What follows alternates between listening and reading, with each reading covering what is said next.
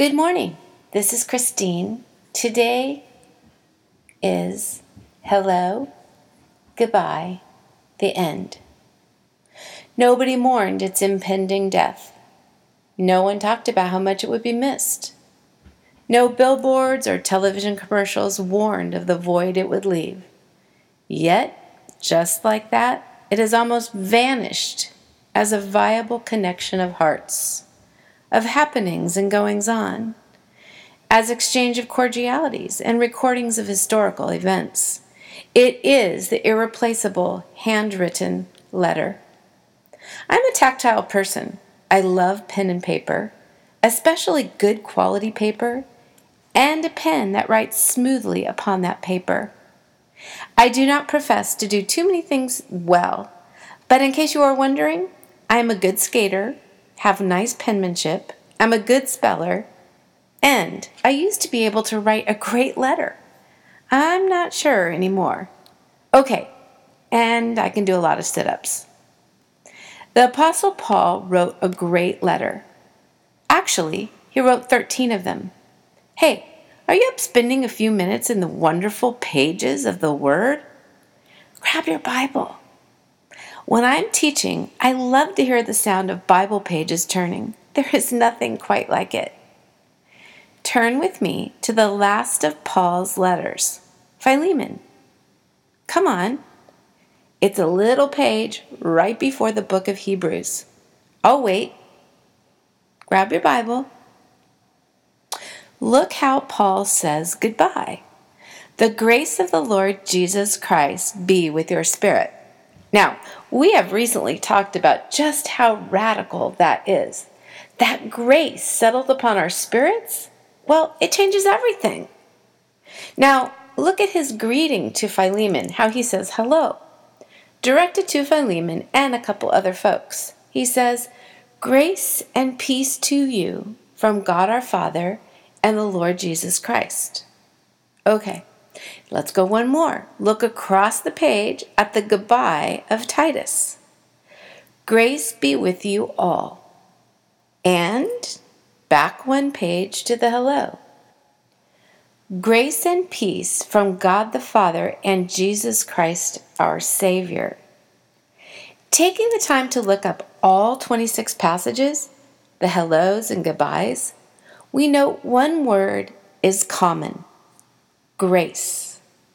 In each case, Paul is pronouncing a blessing upon the reader or hearer of the word. At the start, Paul sends grace to, and at the end, he pronounces a blessing of grace being with his loved one. 26 times Paul extended grace. Why? Paul was hung up on grace because he knew what his life was like without it. Before he had the divine encounter on the road to Damascus in Acts chapter 9. And there was no way he was going back. It is for freedom that Christ has set us free, he wrote to the Galatians, as Paul contrasted life under the law to the life of grace in Jesus Christ.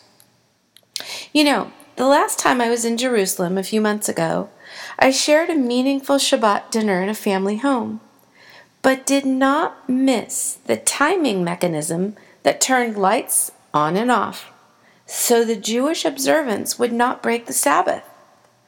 Nor did I miss the hotel elevators programmed to stop at every floor on Shabbat, ensuring that no work laws were broken by a rider pressing a button.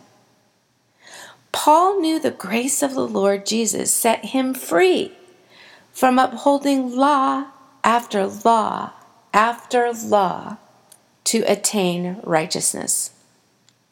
F.B. Meyer, turn-of-the-century English minister, commented far better than I ever could myself about this prayer of Paul's for his loved ones to know and experience the great grace of God. Meyer said, "It is impossible to define all that is meant by this comprehensive prayer. Illumination for the soul, love for the heart, strength for the mind, purity for the character, help in every time of need, direction in all perplexity and difficulty. All these are included in this word, grace. These are the things that Paul breathed out in prayer for his beloved Philippians as we finish this letter, knowing he could not be with them. In all of Paul's letters, his listeners no doubt endured persecution for their beliefs, hardships, trials, things unspeakable which would require the grace of the Lord Jesus be with them. We all have loved ones who are far from God.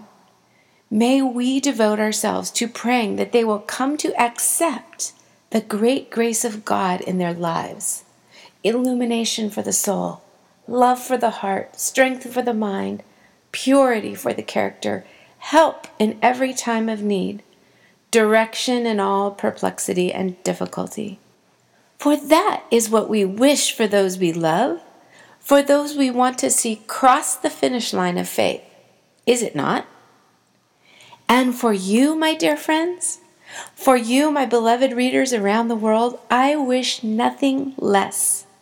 Illumination for your soul, love for your heart, and in your heart, strength for your mind, purity in your character, help in your time of need, direction in all perplexity, and in any difficulty you might face, grace and forgiveness to forgive any frailty in your being. Amen. So be it, in the name of Jesus.